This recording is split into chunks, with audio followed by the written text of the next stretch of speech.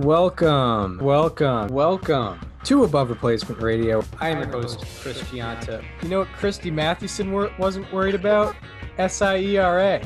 When you're thinking about Pedro Ciriaco, I mean, the only one that can compete is maybe Hannes Wagner's 1908 season. Over there on the other side of the screen is Daniel Kern. Like, if we just clip together every time we've talked about him on other people's profiles, we've done a Mickey Cochran episode. I can't get past Rabbit Marinville. It's not necessarily Hall of Fame. It's not necessarily above average, but we can guarantee you we are better than just the standard replacement level college sophomore.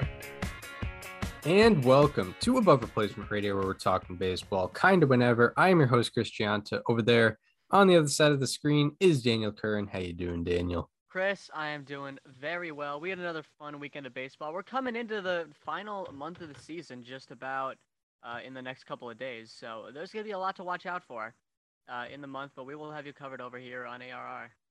Yeah, it's really snuck up on us. Like the last month, we're really gearing up for it. Teams are only playing about 30 to 32 games left in the season. So, yeah, I mean, it's really snuck up on us. There's still some races to be determined, which is exciting. And what we'll get into is like most awards are very up in the air right now. So we'll be getting into those and talking about, you know, who we think will win what, because, you know, NL MVP, AL and NL Cy Young, the rookies of the year, you know, pretty up in the air at the moment, especially I don't think anything is a lock. Like, usually there's a couple awards that are locks, even coming into September. I wouldn't say that for any of these awards. Yeah, I mean, except for like maybe AL MVP. AL MVP is like the only one. Like, I still think like enough could happen in the next month where Vlad could maybe take over and win it, but that's probably the biggest long shot. Yeah. But yeah, you know, this wasn't, you know, this was a relatively uneventful past weekend of baseball, but luckily we have a team in Queens that is able to give us some headlines, give us some radio fodder, if you will, you know, just a great topic at hand that they're willing to give us. So, you know, for those who were not on the internet yesterday on Sunday, a quote sprung up from Javier Baez, who's been on the Mets for pretty much exactly a month, and you know, hurt for most of it too. Yeah, hurt for most of it, and he in the middle of the game on Sunday against the Nationals, he after scoring, he gave a thumbs down. And, you know, when asked about the thumbs down, 2 thumbs down, he said that I should actually pull up the exact quote here. For the record, like, this didn't start yesterday. Like, the SNY Twitter account tweeted on August 6th, like, there seems to be a new dugout celebration, the thumbs down. Like, nobody cared about it until yesterday, and it's been going on for weeks. Yeah. It wasn't until the quote came up, but let's take a look at. I remember seeing it first on Sports Center. So, yeah, Javi Baez on the thumbs down sign. Mets players have been flashing to the crowd after their hits. When we don't get success, we're going to get booed. So the fans, are going to get booed when we get success. I mean, very, very interesting turnaround there. I mean, what are we even thinking here? I think it's very weird that first of all, I mean, I guess most of my takeaways come with the Mets, their statement after it, which we haven't gotten into yet. But I mean, like, I don't think it's that big of a deal. Like, listen, the Mets have struggled recently. They're 8-19 in the month of August. Like, things are not coming up for the Mets, but the players are still trying to find a way to, like, have fun with it and, like, do something that they enjoy, that's picking themselves up. And that's the thing that's a problem right now, I guess. Yeah, I mean, people are obviously going to make a huge deal out of it. And I mean, there's part of me that totally gets kind of the action of it. But I mean, if I were a Mets fan, I wouldn't be too offended. But it's weird coming from it. You know, it's weird to react that way after performing badly, and they're still not in a good position. It's not like they've turned it around in the standings at all, and like it's not like they've made a like a 5-game jump in the standings and are like back in the race now. Yeah. It's they're winning one game, and they've been doing this celebration. They're still, I think, 5 games under 500. They did win the series against the Nationals. Yeah, like, but still, like, I don't know. They got to pick themselves out of this hole somehow, and they got to stick together. Like, something's got to happen, whether it be the thumbs down, whether it be, I don't care what it is. Like, they got to find a way to pick themselves up as a team and get themselves out of this hole that they've dug themselves in over the last month. And like, this is their way of doing it. Like, I don't think they should be shamed for trying something. Like, what if they were just, what if they were boring right now? Like, what if they just didn't seem to care about winning games and any of that? Like, I think that would be worse, honestly. Right. I think the weirdest part of all this is that Javier Baez like said this to the media. This is something you probably would think he would keep to himself. Would brush over. But yeah, kind of odd that he like released the information to the media on why they were doing it. Yeah. Yeah, I mean, the story comes from the Mets statement, right? Yeah. And then back to the statement. I think the crux of it was from Sandy Alderson, who is the general manager there, or yes, he's like big front office guy with the Mets, and he said that Mets fans are loyal, passionate. We're having a players only meeting. We're having a team meeting on this. Unacceptable.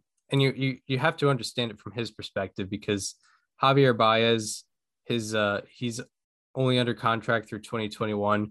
The Mets fan base contract is not up after 2021, so he has to kind of pick that side. But like, do you have to pick a side? Like, do you really have to release a statement here? I does feel anyone like really care if they do nothing here, and it's like, oh, okay, like Javier Baez is, they want more support from the fans, and this is their way of expressing that. Like, I don't know, do you really need to say anything there? Yeah, I'm thinking of a scenario where what does this story look like if they say nothing? Is it even a story? Because the story came out after the statement came out. Right, yeah. Yeah, I think it kind of added more fuel to the fire, made it look worse. I don't know, like, I don't really think they had to make any statement at all, and I don't think this would have gotten the attention that it got.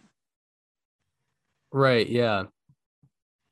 Yeah, it's interesting for sure. I think, I agree with you. I think if the statement is not made, I think it brushes over a little bit easier. I mean, here's where the problems come in, because the New York Mets don't exactly have a good reputation of their front office over the last 5 or so years. They hired Jared Porter as their GM, who harassed a woman. They hired Mickey Callaway as their manager, who harassed multiple women. They heavily pursued Trevor Bauer in free agency this offseason, who had a reputation before the recent allegations came out against him. They gave Jose Reyes a standing ovation after he was convicted of domestic abuse. And they find the big problem when their team is giving a thumbs down to the fans. That's where the big problems lie, Chris. Yeah, I guess. Yeah, I guess. Like, I don't know. It seems like the front office has taken more action against that than they did against any of the other things. Right. Yeah. Well, I mean, from a business perspective, I mean, that's kind of how you have to go about things, because the players, if we're being honest, the players from a franchise perspective are somewhat temporary. The fans are always going to be there. So they're always going to, like, if there's a player fan controversy, especially like this, where it's kind of easier to point at the players as being bad influences, then yeah, I understand that the front office is going to take the fan side. I understand it too, but I still don't think they should have taken any side, like I said. Yeah, it would have been a lot easier to be neutral in this situation. Yeah.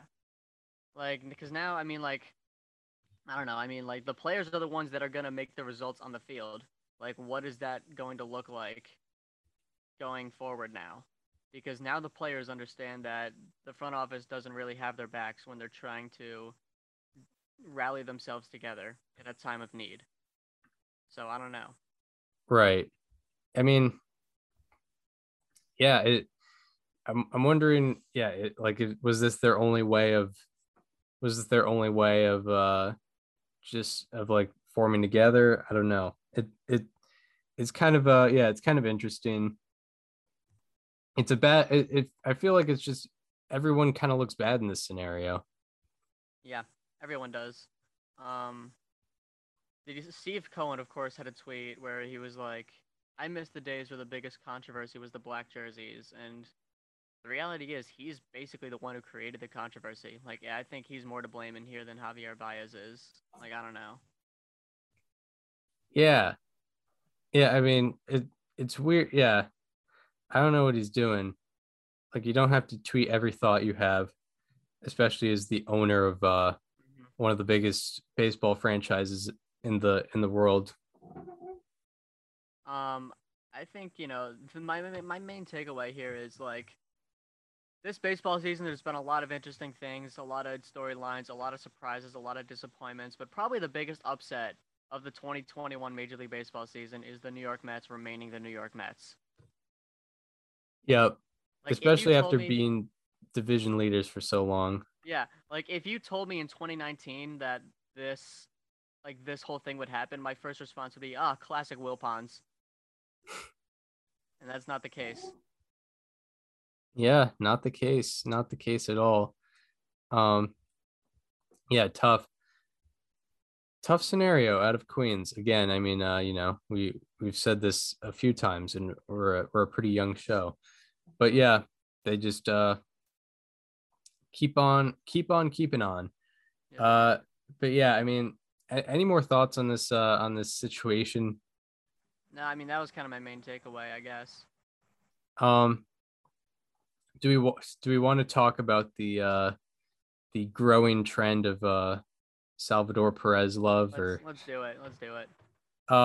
so yes, so Salvador Perez, this is more of a, so on Above Replacement Radio, we talk about the news that's going on, but I think sometimes it's important for us to talk about the old school versus new school, like, battle that goes on the internet, like the the battle of basic statistics versus advanced statistics, and where we stand on, like, the quote unquote issues of the baseball world in terms of that. So Salvador Perez has been growing in popularity over the past week. I think he's had 5 home runs in 5 games, or a home run in 5 consecutive games.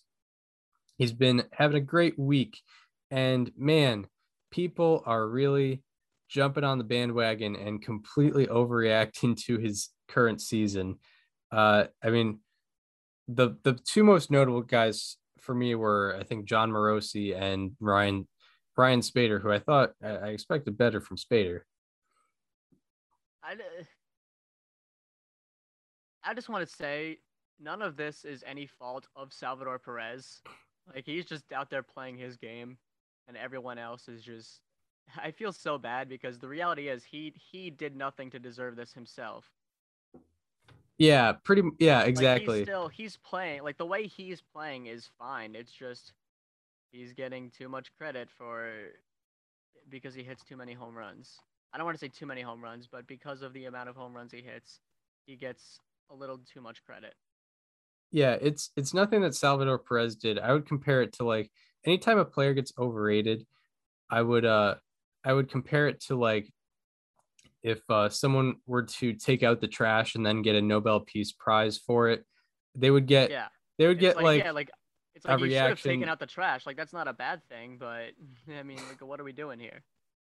Yeah, the reaction would be like, why is this person getting a Nobel Peace Prize? And this person did nothing to deserve any criticism. It's just the system at work. Yeah.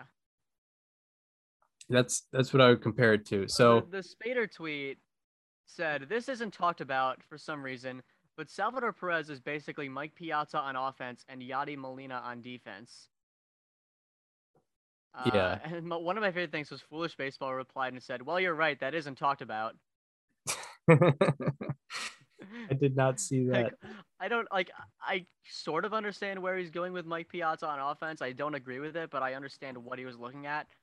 What could he possibly have looked at that made him say that he was Yadier Molina on defense? Like we just talked about on last show, how Yadier Molina like is a great defensive catcher, probably one of the best of all time. Like we talked about the stolen bases stuff, like that graphic of how nobody steals on him.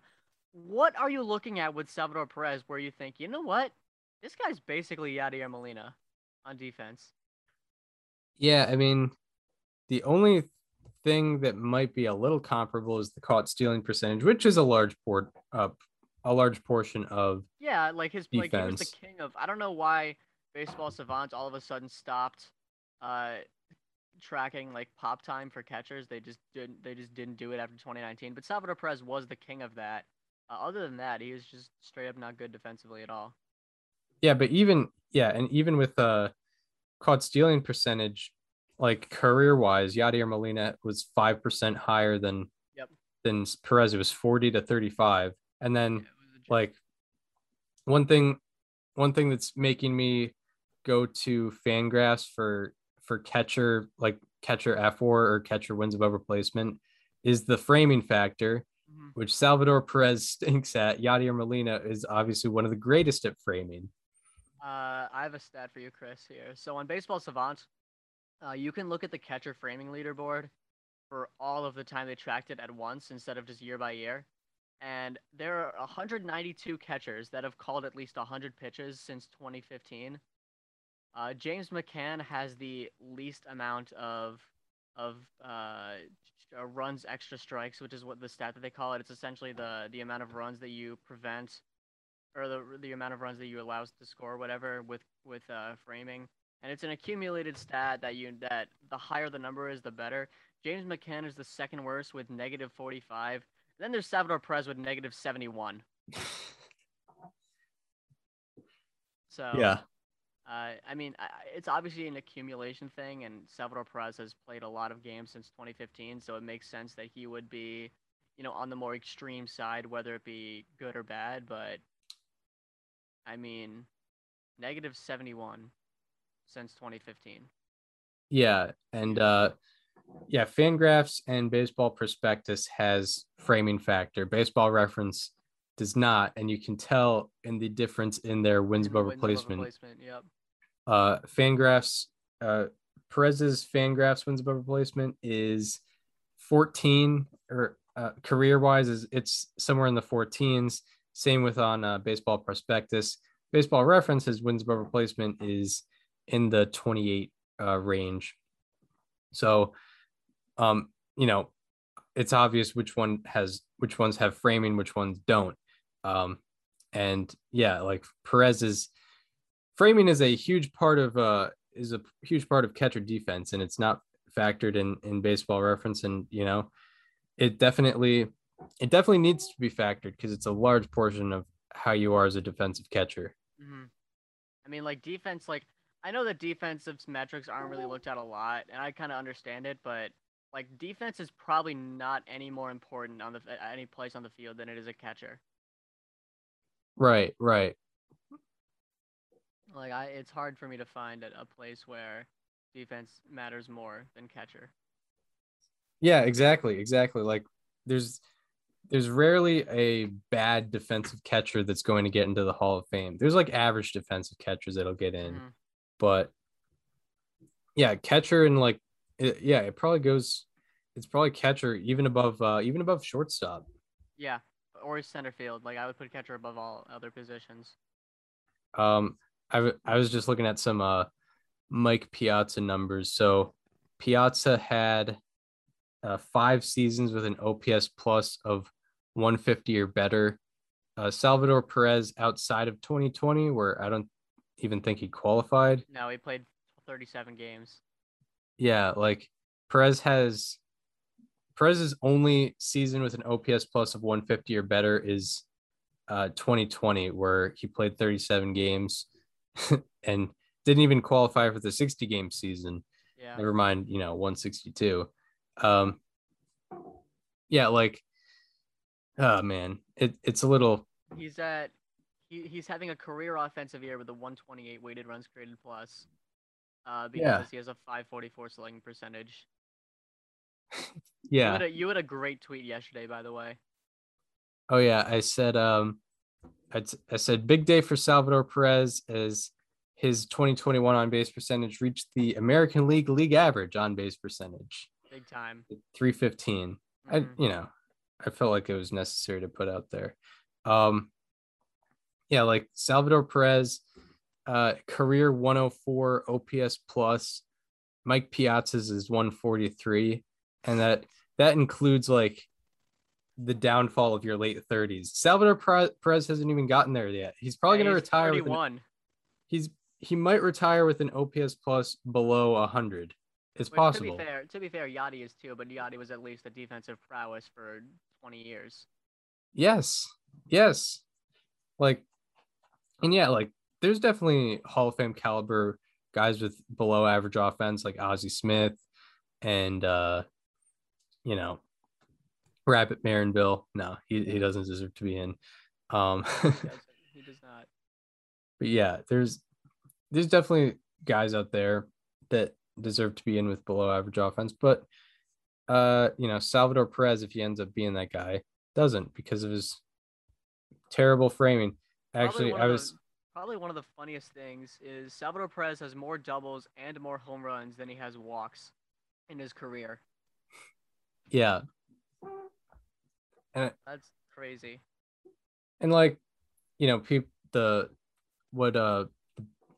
basics, I don't know what to call them, but like what the traditional stat users are saying is they're mocking like the talking about chase rate and walk rate. And I like if his walk rate was the same and he was hitting 330, I'm fine with that. Like that means his on base percentage would be like around 370 or something. Yeah. So like, and that would mean he'd be like Tim Anderson. Yeah, and guess especially what? Nobody is out here saying Tim Anderson is not a good baseball player. Oh yeah, exactly. If he was hitting 330 with a 370 OBP, and obviously his slugging would be increased, like he would probably have around a 600 slugging. He'd have a mid 900s OPS. I totally get if his on base percentage was like in the 360, 370 range. Like I wouldn't really be pointing out his walk rate, but he's a 277 hitter with a walk rate like this.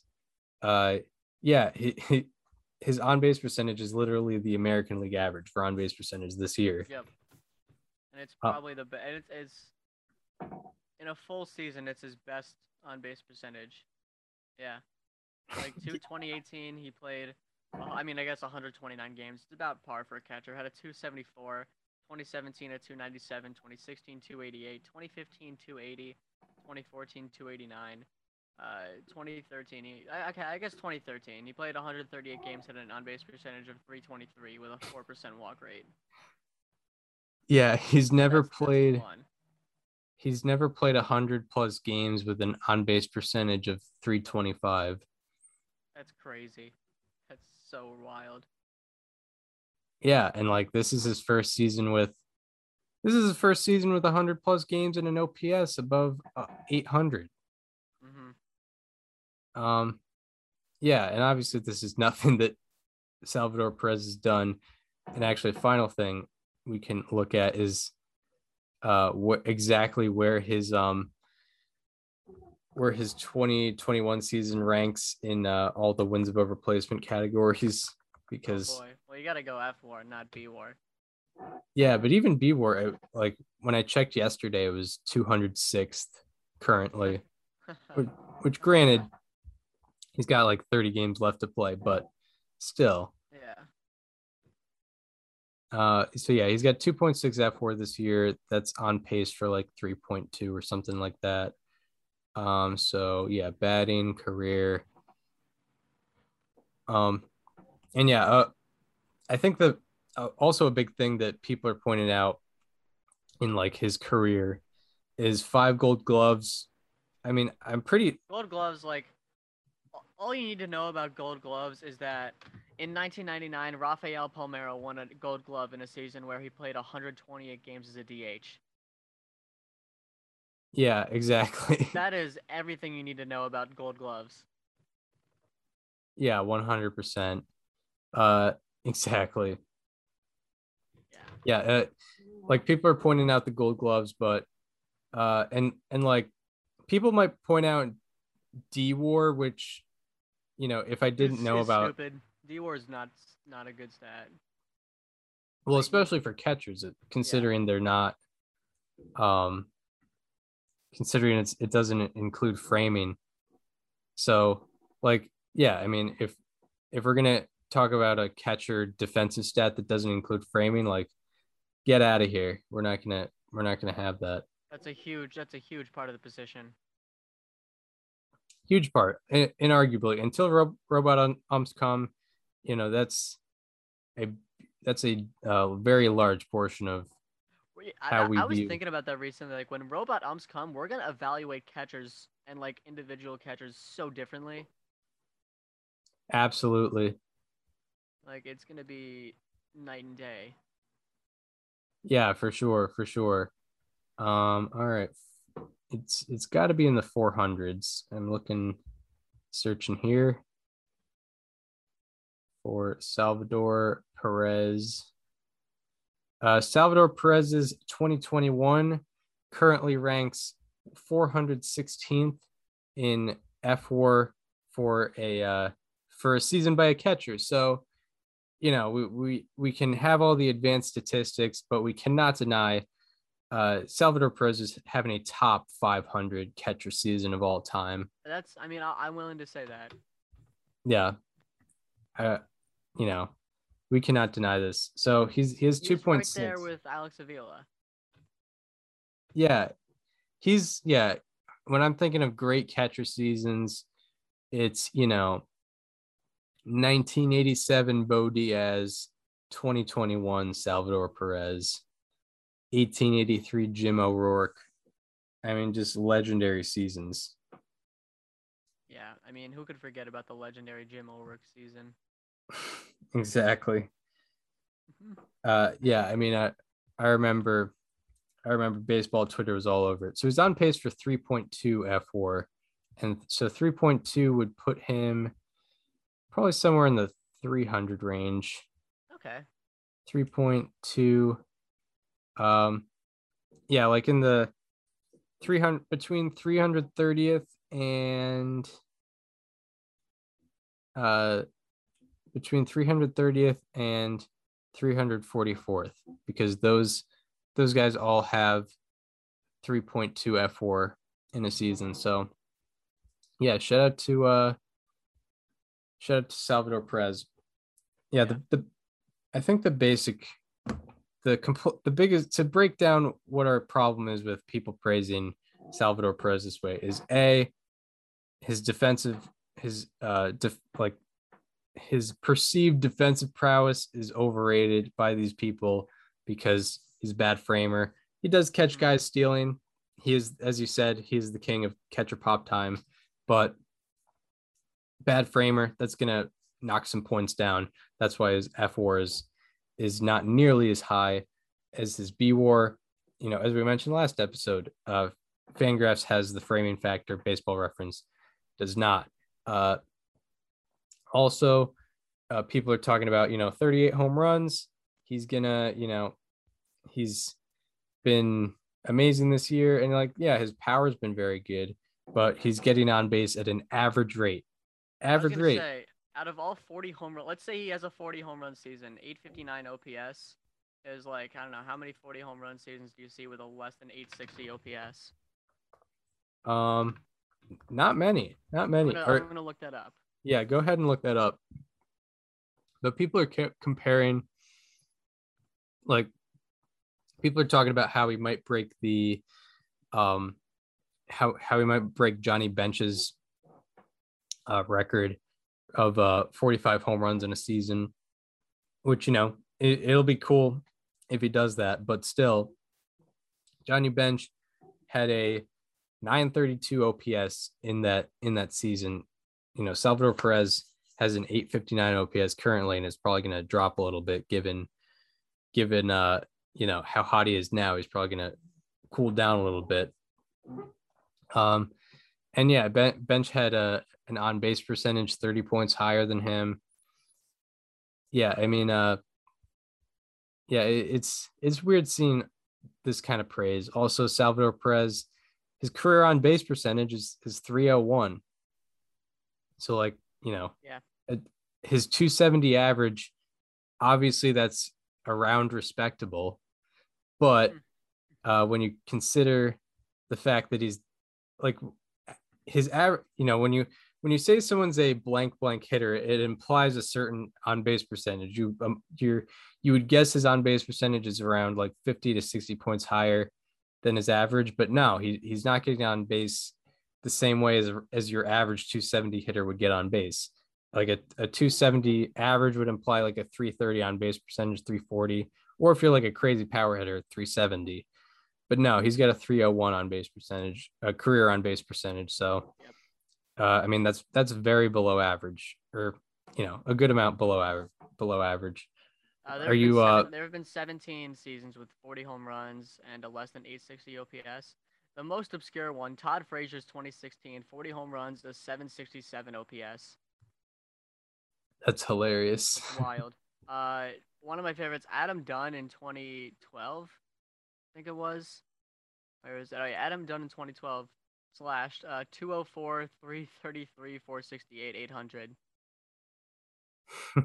Which he had a 204 average and an 800 OPS, which is nuts. That's great. He was Gallo before Gallo. Yeah, and Gallo's on here, 2018. Yep. 206, 312, 498, 810, 40 home runs. Yeah, I think Pujols is on there too. 2015, yep, 787 OPS. Yeah, I've heard the term talking about like certain seasons is like an empty 40 home run season or an empty 100 RBI season, and I totally get that with this season with Perez. Is so yeah, what if he gets to 40 home runs, it's not like most of his power is coming from the home runs. He only has 19 doubles this year. Like the funniest part of all this? What? If Salvador Perez were to just become a DH, none of this conversation is happening. Oh yeah, for sure. Because like then nobody would be talking about him as a Hall of Famer because they hate putting DHs in, except for Edgar because he was the best one of all time. Right, yeah, like that's Salvador true. could just become a DH and nobody's having this conversation, and people praise him if anything. It's like, hey, this guy, he has 40 home runs as a DH, pretty good, doing what a DH should do. Yeah, or even if he moved to first, like that too.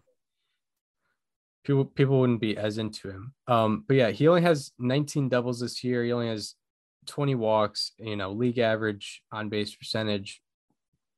So yeah, him having 38 home runs is different than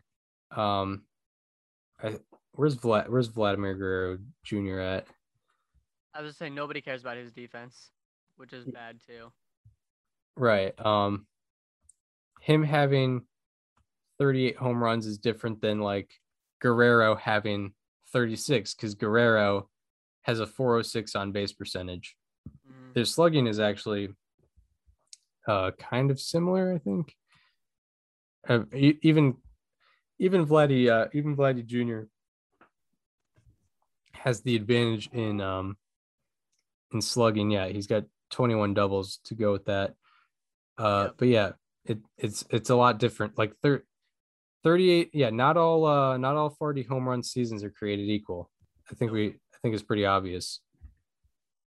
But not obviously this is nothing Salvador Perez did. Yeah, and yeah, by the way, with his 5 gold gloves, he's never finished top 4 among AL catchers in defensive runs above average, which is Fangraph's metric of defense. So yeah, I mean, that's kind of all you have to know about his gold gloves.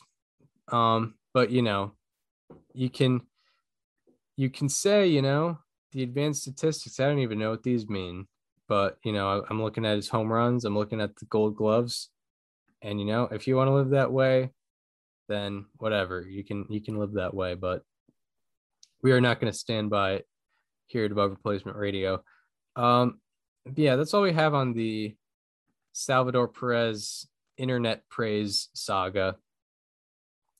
Just people really want to like Salvador Perez, and I kind of get that, but well, I mean, Morosi said he was a Hall of Fame candidate with a 14.5 F4. Yeah, we got to say something on the program if we're seeing stuff like that, especially on a pretty dull weekend. All right, so we kind of talked about before the show, we're heading into the last month, but there's still things up in the air, and we got to talk about, like, how do we think this season is going to end? Who's going to end up being the NL West champions? What's going to be the National League wildcard game? So I mean, there's a lot of questions to answer, and who's going to host the American League wildcard game, or is the American League playoffs going to look like how it is now? I mean, what I guess where should we even start on this? I mean, do we want to? Let's just do awards. Like, I think we should do award predictions. We're coming into the final month of the season. The only, like we said earlier, the only one that's probably a lock is AL MVP. Yep. So, and maybe NL Manager of the Year too. Right. Yeah. That's probably a lock. That's also a lock. Yeah. Yeah. Yeah. I mean, yeah, we could start with awards.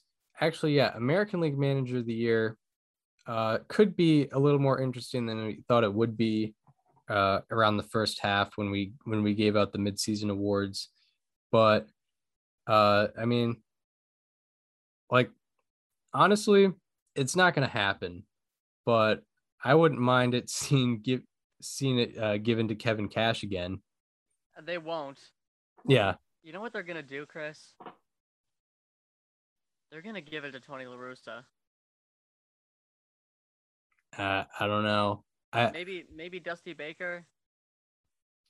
Yeah, I could see it going to Dusty Baker. But I feel like they would give it to La Russa, or it's like, oh, they had the best division lead in baseball, and he was a first-year manager, even though he wasn't.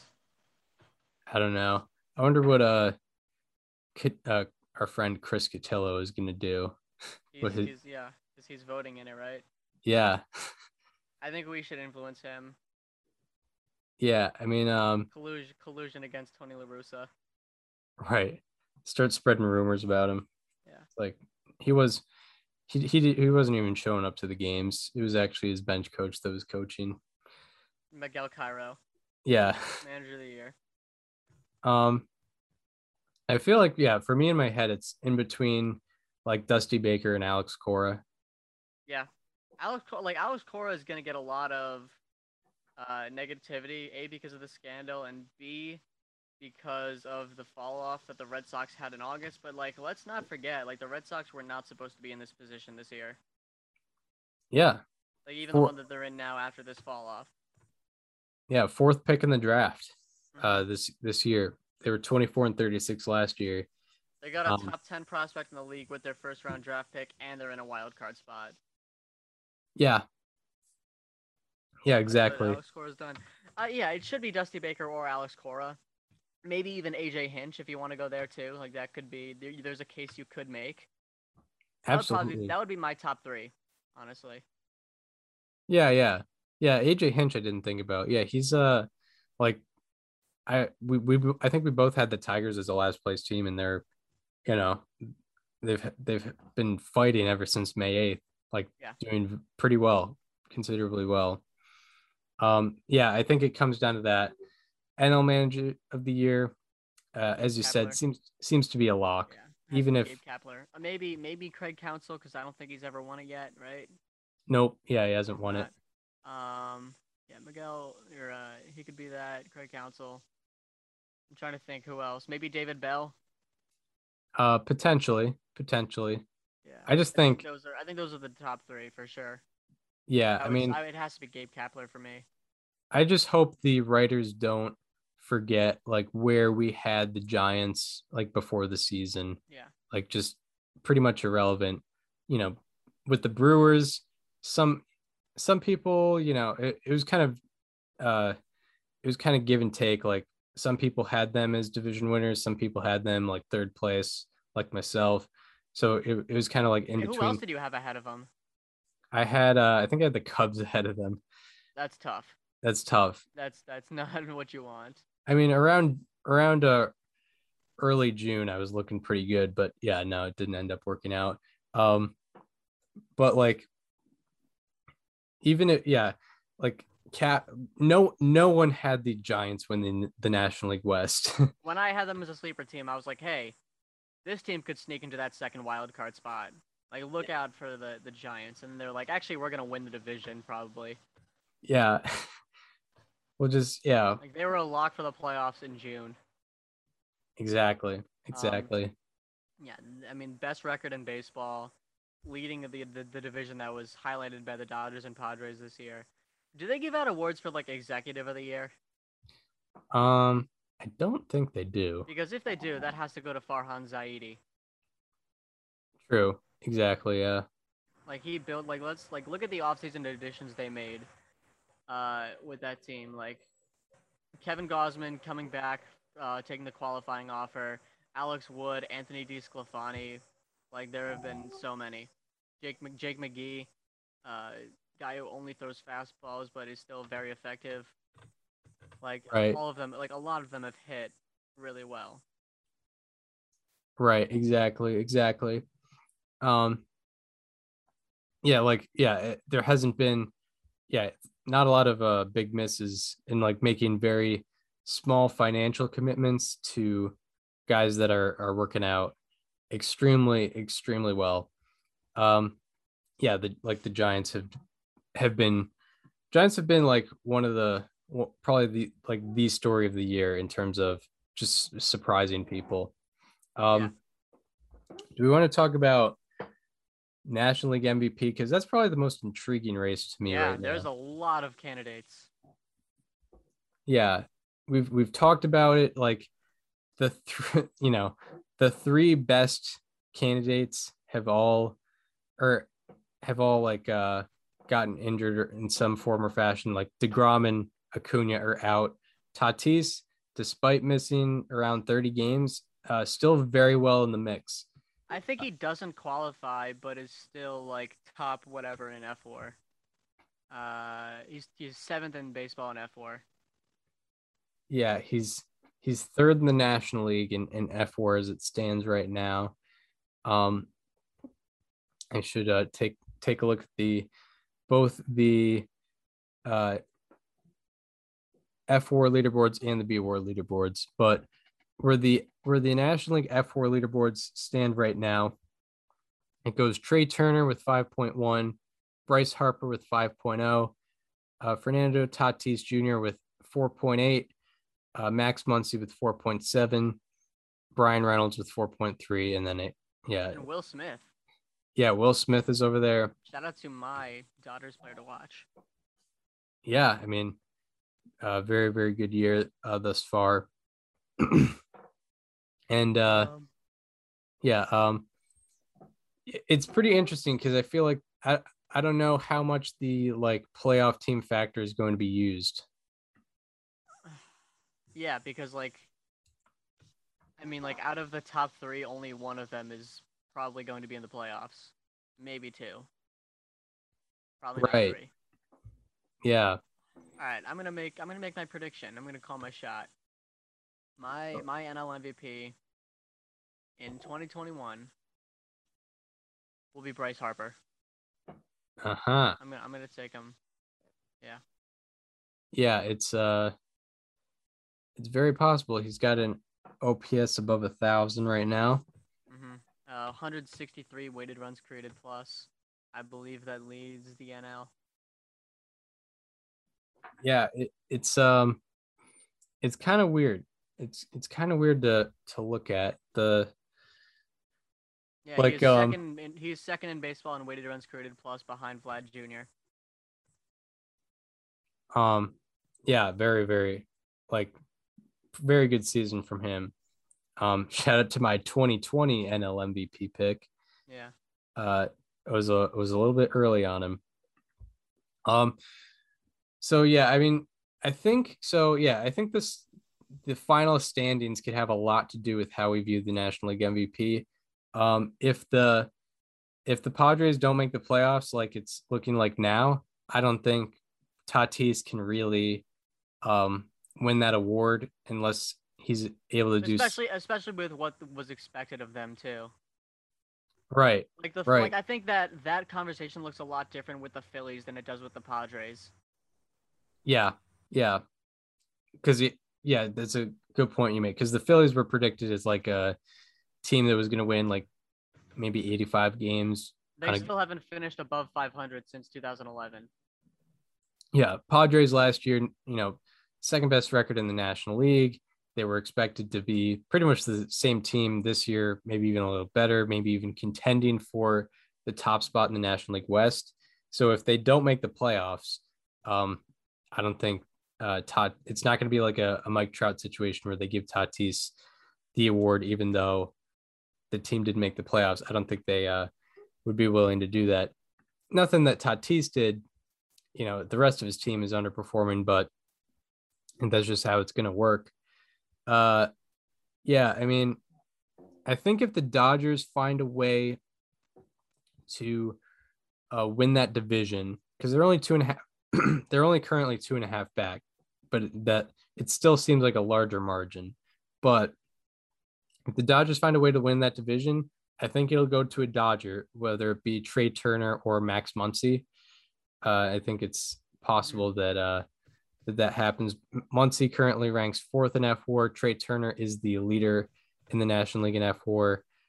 Muncy's OPS, unfortunately, Fangraphs doesn't feature the actual OPS on the dashboard, so I gotta calculate it. Muncy's got a 924 OPS, which I don't know, even like for a first baseman, it might be tough for that to win MVP. And Trey Turner's got an 885 OPS with 26 stolen bases and pretty good defense. And I feel like they're not gonna. I feel like the writers aren't gonna take like Trey Turner that. Oh no, they're not gonna take him that seriously. That seriously. Yeah, especially because he played for two teams.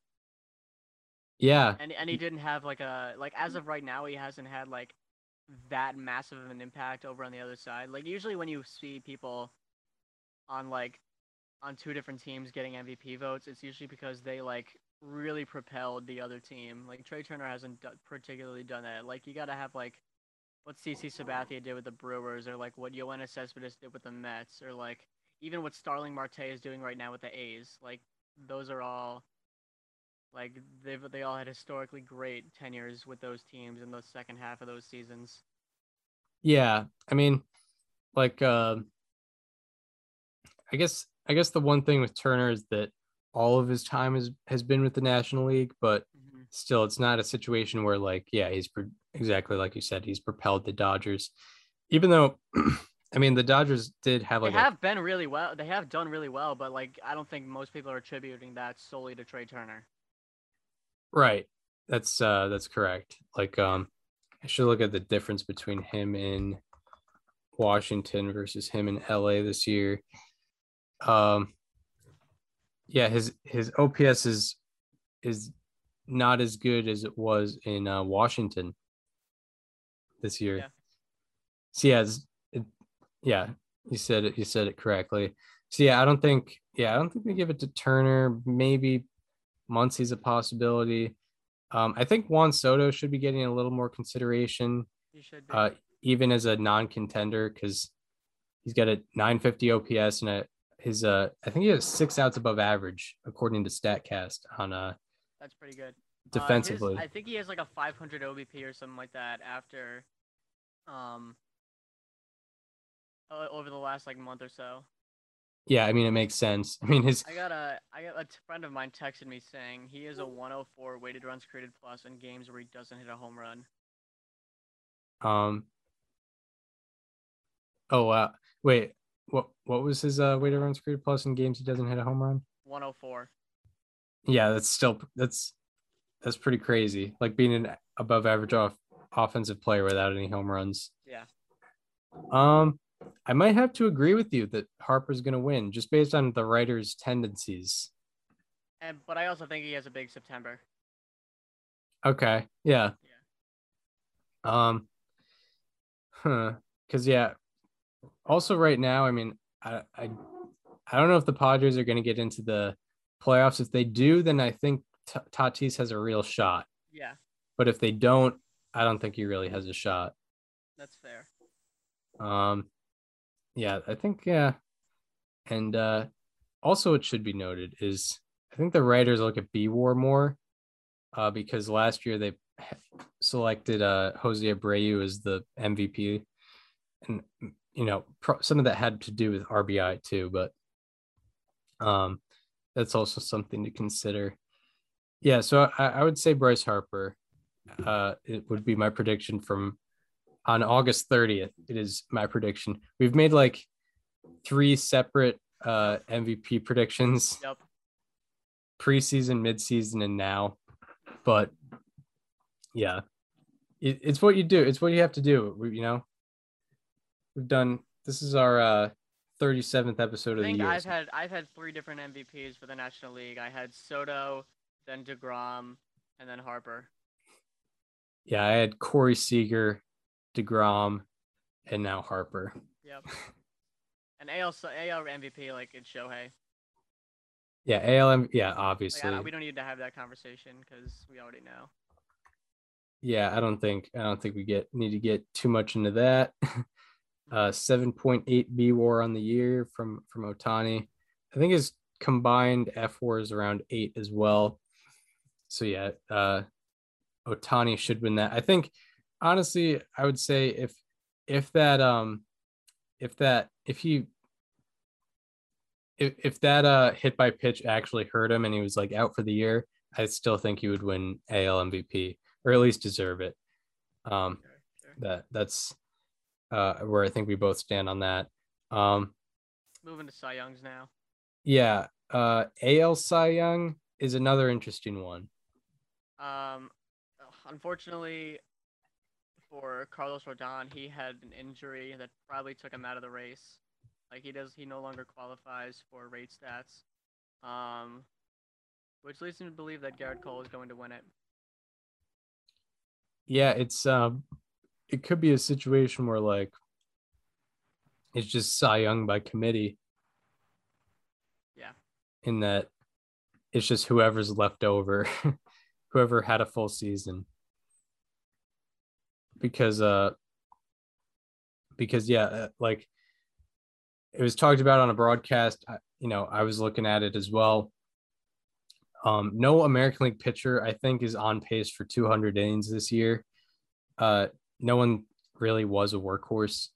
I think the COVID IL also has something to do with that. Like Cole missed. Oh, that's very true. Like Garrett Cole missed time. Yeah, Cole missed some time. Yeah, I'm looking at like Robbie Ray's got a decent shot. I don't think he's going to win it, but I do think he should be a finalist. Yeah, actually, for sure. You know what we need from Robbie Ray is for, let's see. We need Robbie Ray to finish second to fulfill the prophecy. Um, yeah. Oh, right. Yeah. We Yeah. do. We do. We do. And we need him to finish third next year, and then we needed him to win it in 2023. Yeah. Now that I think about it, yeah, I got to root for him to be runner up. Yeah, you need it. Yeah, we need that happening. Yeah, I think American League Cy Young, I would say, is mostly a 3-horse race. It could be so yeah, like Lance Lynn currently has the ERA lead with a 2.59. Um, then Robbie Ray, I think he's the most innings between Cole, Lynn, and Ray. Crazy. He missed the first 2 weeks of the season. Yeah, that's that's how the American League has been going. And what's Ray's FIP? 3.48. 3.48. Yeah. Decent. He's given up a lot of home runs. Right. Yeah, I agree. I think they'll give it to Cole, even if Ray has maybe a better season. But I think yeah. But also I think they judge based on strikeouts as well, and Ray's got plenty of those, as we know. Cole has more strikeouts per 9. Okay. Yeah. Yeah, and he's got 200 at the moment. Yeah, I think they give it to Cole. Yeah, I agree. I agree with you there as well. So, no differing opinions there. National League Cy Young, I think. So I don't. Okay, I have a pick. I don't think he's going to win it, but I think he should, and I stand by it. Okay. Talking about Corbin Burns. Uh-huh. Yeah, he's 30. No, he's 40 innings behind Zach Wheeler, 133 to his 176 and 2/3. Corbin Burns has a 2.30 ERA, which is very good, but he has a 1.65 FIP, which is ridiculous. If he were to get to 162 innings, Chris, and keep all of his rate stats the way they are, he would have the second season in baseball history with 162 innings pitched, a sub 1.7 FIP, and 12 strikeouts per 9. The only other person to do that would be Pedro Martinez in 1999. That's insane. Yeah. I need to see Corbin Burns with that Cy Young trophy because he deserves it. And he also has the same FWAR as Zach Wheeler with 40 less innings pitched. Yeah. Yeah, Burns has had it's crazy because Burns has had a great year and peripherally he's better. Like even his expected ERA is so much better, yeah. Is below his actual ERA. He has a BABIP against of 308. Like he's been getting unlucky. Yeah, especially for a Cy Young candidate like himself. Mm-hmm. Yeah, my pick, yeah, it's gonna be Walker Buehler. I think he's got a 2.02 ERA on the year, 2.91 expected ERA. I can tell you're looking at the FWAR leaderboards because his FIP is not up there with the likes of Zach Wheeler. So let me guess. Like, is this like, are you picking based on you think he's gonna win it or like he should win it? I would say both. Really? Yeah. Okay. He's got I know some of the stat people don't like that. And like, you know, I have to consider innings as well. Like, you know, Buehler's got 169. He might be able to get to that 200 inning mark. He's currently got 36 more innings than someone like Corbin Burns. He's got a way better ERA than Zach Wheeler. And he's got that 13-2 record, obviously. Oh, yeah. We love seeing that. Yeah, I would I'm very comfortable with, I think he deserves it, and I think he will get that. Okay. Because yeah, I mean, and maybe I'm not as big into peripherals when it comes to awards. Because I mean that 194. We're looking at results, not what actually happened, or not like what should have happened.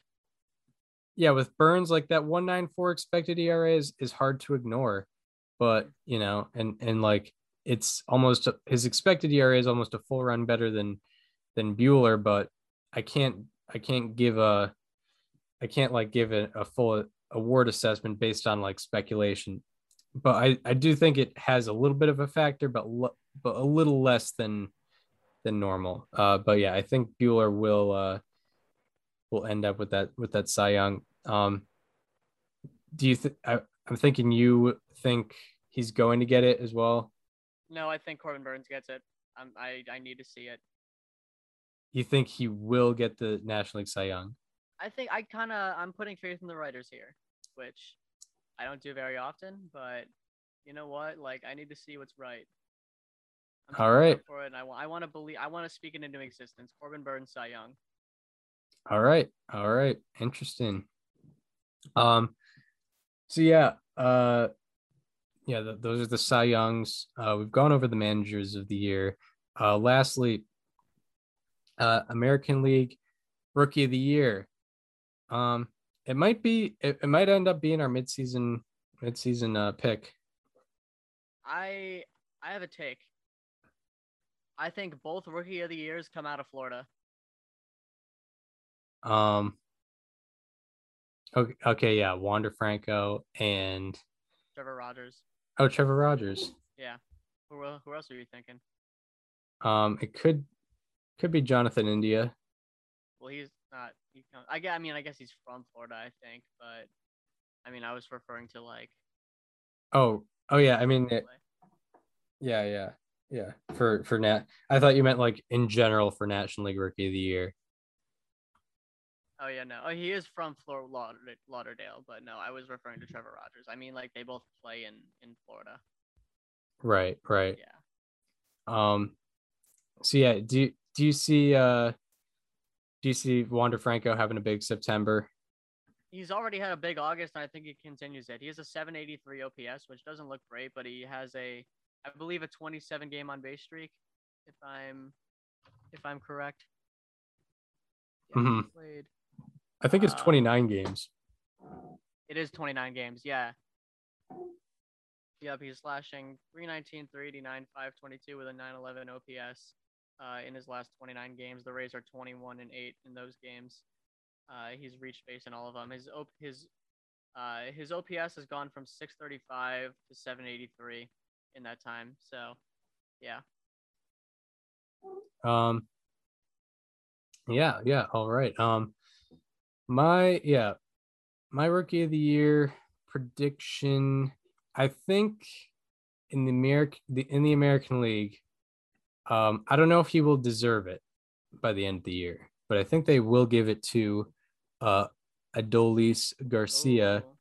Because you look at the traditional stats. They're for a power guy, they're going to ignore his average, which is 253, which is still actually above league average. They're going to ignore the fact that he doesn't walk. He's got a 296 on base percentage, which is not very good. But the writers are going to look at, all right, he's a rookie with 20. At the moment he's a rookie with 29 home runs and 77 RBI. Let's say by the end of the year that's 34 home runs and 94 RBI. I think they will give it to Garcia. I don't know if he's gonna and Adolis Garcia, because there's actually another good Garcia that's in the American League. They Texas. Should be considered as well. But I think they will give it to Garcia for those reasons. Like they're gonna give it to the guy with like 34 home runs or whatever. In terms of who I think will deserve it by the end of the year, like when we're doing who we have as the as the awards, if we were given ballots, like who we will have, that's a good question. I think there's a lot of good candidates. I think Luis Garcia is who I had at the midseason mark, like as who I thought would be Rookie of the Year moving forward. But I think out of some bullpens, there's some very good options as well. Emmanuel Clase, he was another good one, and Garrett Whitlock also. 63 innings pitched with I think 1.57 ERA. He's having an amazing year. And then Luis Garcia of the Houston Astros, not the Washington Nationals, but Houston Astros. He's got 123 and a third innings pitched. He's got a 3.21 ERA, 1.33 ERA plus, 3.38 FIP. Yeah, I think by the end of the year, I will be picking Luis Garcia as my rookie of the year, but I think they're going to give it to Adolis. Interesting. I think that's how it's going to go. All right, National League Rookie of the Year, you have Trevor Rogers. I do. I think he sticks with it. Yeah. I'm gonna say Jonathan India does it. I think they'll just give him the credit based on what he did, based on the fact that he played the full season. Right. I think the voters are more forgiving of someone who came up late and produced instead of someone who produced early and then didn't finish the year. You know what I mean? Sure. They gave that credit to Yordan Alvarez, who had a crazy season in 87 games. So I think they'll give it to India. And I think by the end of the year, I'm going to be thinking that Jonathan India is deserving. Okay. All right. I guess that gets us into yeah. I think we can get into where we think the standings are going to be. I mean, National League West, what are the chances we see the Dodgers take over? I'm going to say they don't, just because the Giants have a lot of games against the Padres, who have been struggling recently. And when I say recently, I mean over the last 2 months. 3 months even. Right. So I'm going to stick with the Giants. They've been there all year. I think they stay there. Yeah. I'm looking at only thing that they have I'm looking at strength of schedule. They have a very similar strength of schedule. And the Giants are just I a couple weeks ago I said the A's are just that team that sticks around. This year it's going to be different. It's going to be a different team from the Bay that just sticks around for whatever reason. It's going to be the Giants. I think they're going to keep that. National League wild card. All right. What are you thinking for National League wild card? I'm thinking the Reds take it. Yeah. It would be really cool to see a Reds Dodgers wild card game, and I think a lot of people would be rooting for a Joey Votto playoff run. So that being said, it'd be very cool if the 4 NL playoff teams in the division series were the Giants, Reds, Brewers, and Braves. It would be. Wait, say that again. If the Dodgers and Reds playing the wild card game, a lot of people would be rooting for a Joey Votto playoff run, especially with the season he's having. And then the 4 NL playoff teams were Giants, Reds, Brewers, Braves. Yeah, that'd be interesting. Mm-hmm. Yeah. I feel like a Dodgers Reds wild card game, everyone would be looking past the wild card game, and it would be a huge shock if the Reds won that game. Yeah, it would probably be Walker Buehler versus Luis Castillo, I would guess. Yeah, I agree that the Reds are gonna have that wild card spot, just given the strength of schedule they have. Cincinnati is facing Pittsburgh 9 times over the next month. San Diego is facing the Giants 10 times and the Dodgers 6 times. That's not good. They have probably the hardest schedule remaining. Calculated, it is the hardest schedule remaining. Mm-hmm. Cincinnati has the second easiest schedule remaining. So just going to be a very disappointing year for the Padres. Although we would both agree it would be very good for baseball if they just defied all odds and went on a hot streak and met the Dodgers in the wild card game. That would be very cool. Yeah, it would be great. And Tatis gets the MVP, but there's a very small chance of that happening in my eyes and probably your eyes as well. Yep. Given that schedule. So yeah, I think I think the Reds take that spot. Outside of the National League West, what division has the best chance of changing first place? Let's see. I'd say the AL East or the NL East, I guess. Maybe the Phillies go on another hot streak. Maybe the Yankees start another 13-game win streak. Right? Yeah. Like both the Centrals are locked, and I don't think the Astros are going to lose the AL West. Yeah, especially given the state of the A's. Yeah. Yeah, I would say NL East. Not that I think the Braves are gonna lose that spot, but I think that's the greatest chance outside of the NL West. That's probably the only good division race going into September. Like it could change, but as of right now, the only good division race is in the NL West. Yeah, I would agree with that. Philadelphia, actually, it's worth noting, has we mentioned Cincinnati has the second easiest strength of schedule left. Philadelphia has the easiest schedule left. Well, let's see it. I mean, but the Braves also have the, I think, ninth easiest. Yep.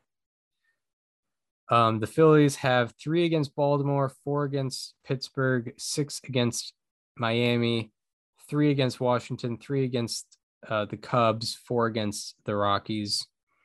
And they only have they've got one more series against the Braves, and they have 3 against Milwaukee. Those are going to be their toughest opponents. Yeah, I think that's the most I would agree with you saying that that's the most interesting division race going. All right, so I guess that leads into players to highlight for good and bad reasons. We'll start off with the good news. Now for our Monday, August 30th, 2021 edition of How About That? Who do you got for us today?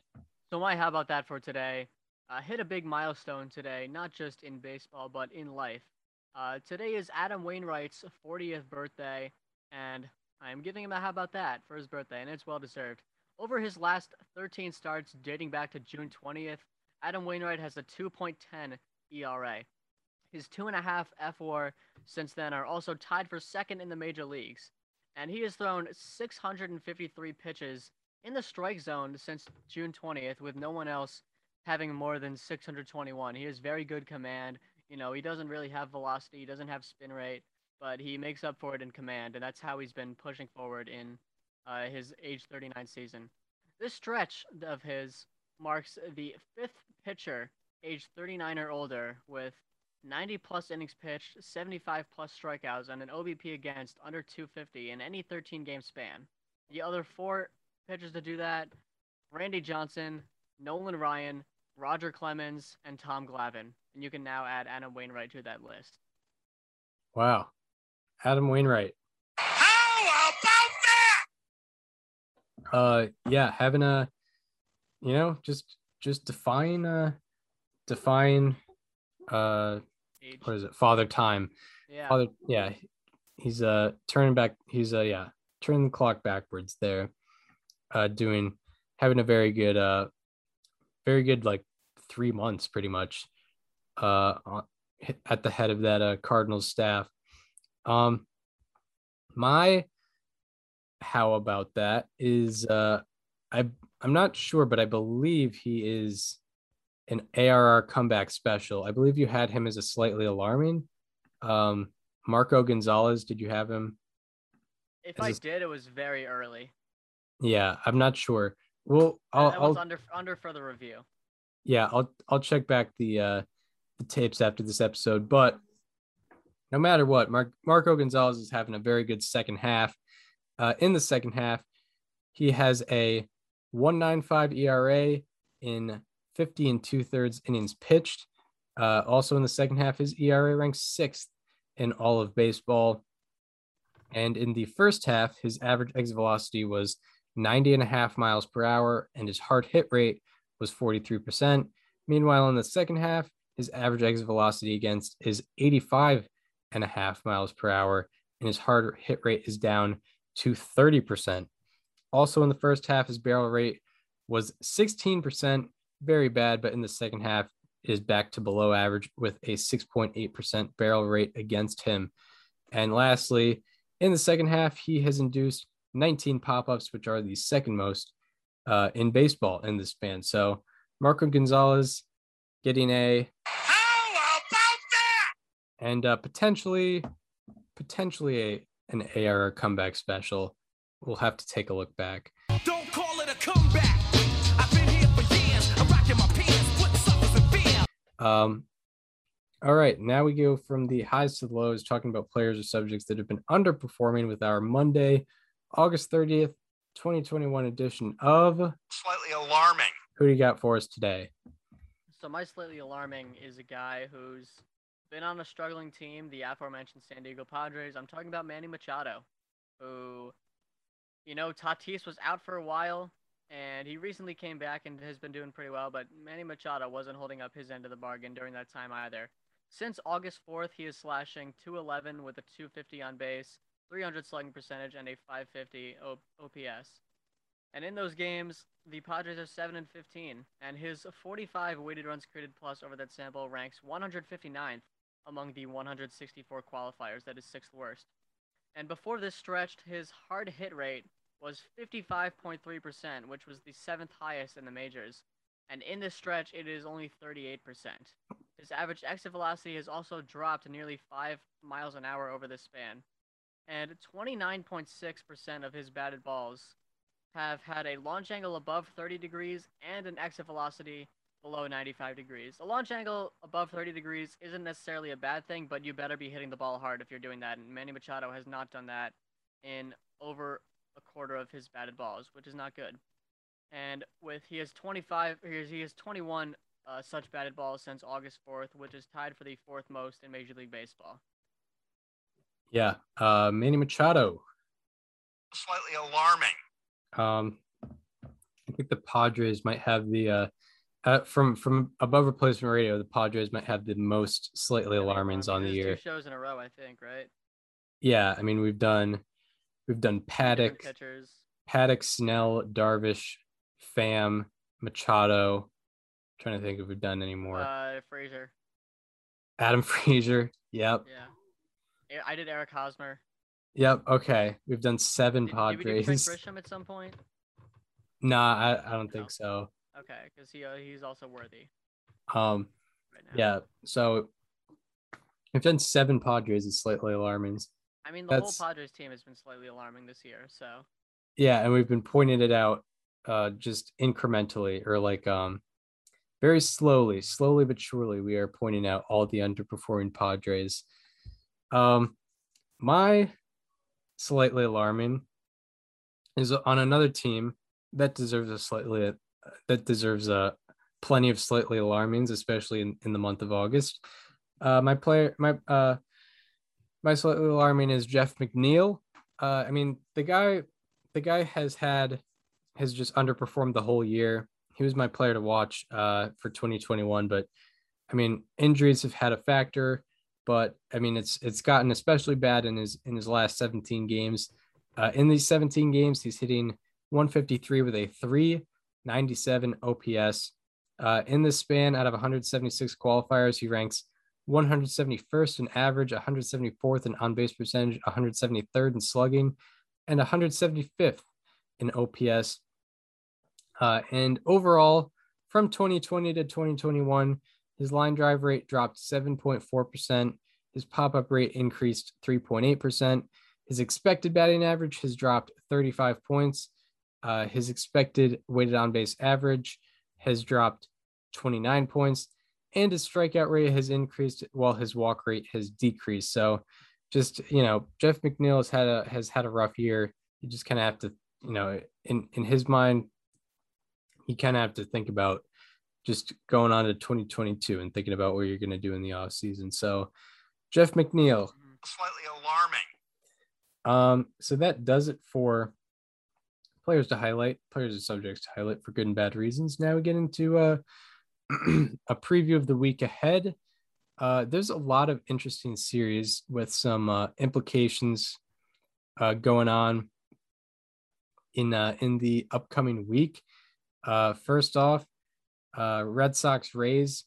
I think Red Sox coming off a disappointing loss yesterday. The Rays are firmly ahead in the American League East.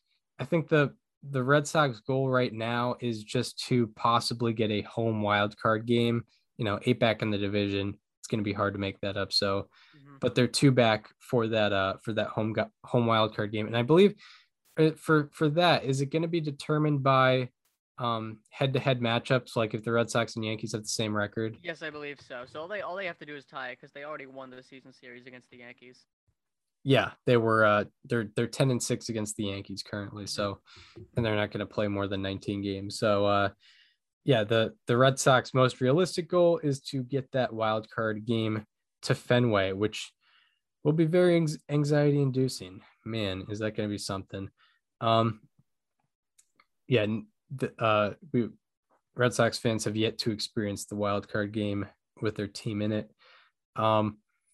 Also, plenty of other series to get to, mostly out of the West Coast. Giants Brewers, the battle of the NL West and NL Central leaders. That potentially could be a postseason preview, probably not in the first round, but there's potential for that being the National League Championship Series. And then another West Coast matchup to watch is Mariners Astros at T-Mobile Park. And by the way, Giants Brewers is going to be a 4-gamer, so you definitely have to watch out for that with some extremely good pitching matchups. Mariners Astros is going to be a 3-gamer with some more good pitching matchups. Mariners aren't out of it, by the way. They're 4.5 back in the wild card, and it's not like momentum is going against them. They've been hanging around. They potentially, I don't know if they're gonna get the wild card spot, but there's potential for them finishing ahead of the Athletics in the standings. And then the last series to talk about is the Dodgers and Braves. Braves just came off a series loss to the Giants at home. Now they're going to LA to see the Dodgers. That's going to be an interesting series, NL East leaders versus the team way ahead in the wild card spot with the Los Angeles Dodgers. So there's 4 very good series to watch in this upcoming week. What do you got for the day-by-day matchups? Yeah, so starting tonight, Monday, we got interesting one in Red Sox Rays, Nick Pivetta versus Luis Patino. That'll be an interesting one to watch. You got Casey Mize going this afternoon for the Tigers against the Twins. You got Luis Castillo going for the Reds against the Cardinals. Zach Wheeler versus Josiah Gray going against each other. Robbie Ray going for the Blue Jays against the Orioles. German Marquez going against the Rangers in Texas. Corey Kluber making his return from the IL today for the Yankees. That is a big one against the Angels. You have Corbin Burns versus Johnny Cueto tonight for Brewers and Giants. You have Drew Smyly versus Julio Urias for Braves and Dodgers. And then the matchup of the night comes from Astros and Mariners. Luis Garcia versus Chris Flexen. That'll be a good one. And then on Tuesday, you have Sonny Gray and Miles Mikolas going against each other for Reds and Cardinals. You have Hyun-Jin Ryu going for the Blue Jays against the Orioles. You have Cole Irvin going against the Tigers in A's Tigers. You got Lucas Giolito going for the White Sox against the Pirates in Chicago. Last time Lucas Giolito faced the Pirates in Chicago, went very well for him. So that'll be on Tuesday. You have Zach Gallen and Blake Snell going against each other for the Padres and Diamondbacks. Brandon Woodruff versus Alex Wood in Brewers Giants. Lance McCullers Jr. versus Yusei Kikuchi in Astros Mariners. Charlie Morton versus Walker Buehler in Braves Dodgers. Matchup of the night comes from Yankees Angels. I believe, the June pitcher of the month, Jameson Taillon, versus, or maybe he was July pitcher of the month. Either way, Jameson Taillon versus Shohei Ohtani in Yankees and Angels. Then on Wednesday, you have Chris Sale going for the Red Sox against Drew Rasmussen of the Rays. That's a good matchup. Rasmussen's been very underrated. Sale is 3-0 in 3 starts since coming off the IL. Yu Darvish is going to pitch for the Padres against the Diamondbacks. You have in Cardinals Reds, you have the don't throw it above 91 miles per hour game in Jay Happ versus Wade Miley. That'll be a fun one for sure. You have Aaron Nola going against the Phillies against the Nationals. You have Garrett Cole going for the Yankees against the Angels. Ooh, you have the 2015 Mets game in Orioles Blue Jays, Matt Harvey versus Steven Matz. Great. Yeah, 2 of the 5 aces from back in the day. You have Zach Thompson going for the Marlins against the Mets. You have Carlos Rodon coming off is he coming off the IL or did he already come off the IL? Either way, he's pitching for the White Sox against the Pirates. You have Kevin Gausman going for the Giants. Matchup of the night comes from Braves Dodgers, Max Fried versus Max Scherzer. Yeah. Oh yeah. That's one I don't want to miss for sure. Yeah. That is Eastern time. Yeah, Max Fried is one of the better trending pitchers in the game right now, and Max Scherzer is Max Scherzer. He doesn't need any explanation. I feel like Max Scherzer has mostly faced NL East teams since he came over to the Dodgers. He never left. Yeah, I remember he faced the Phillies. He faced the Mets twice, I think. Yeah. Right. And now he's facing the Braves. Yeah. They're they can't escape him. Yeah. That's funny.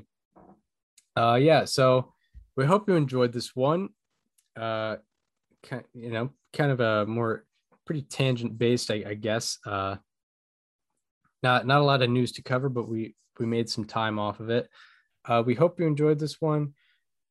If you're listening on an Apple Podcast or Spotify and want to watch the conversation as it happens, go to the YouTube channel. It is called Above Replacement Radio, and check out the playlist as well. Baseball History Series is best consumed on YouTube, I would say.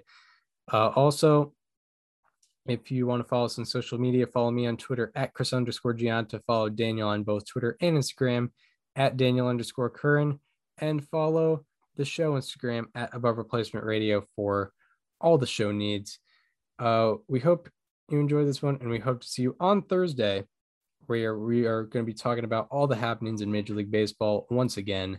See you then.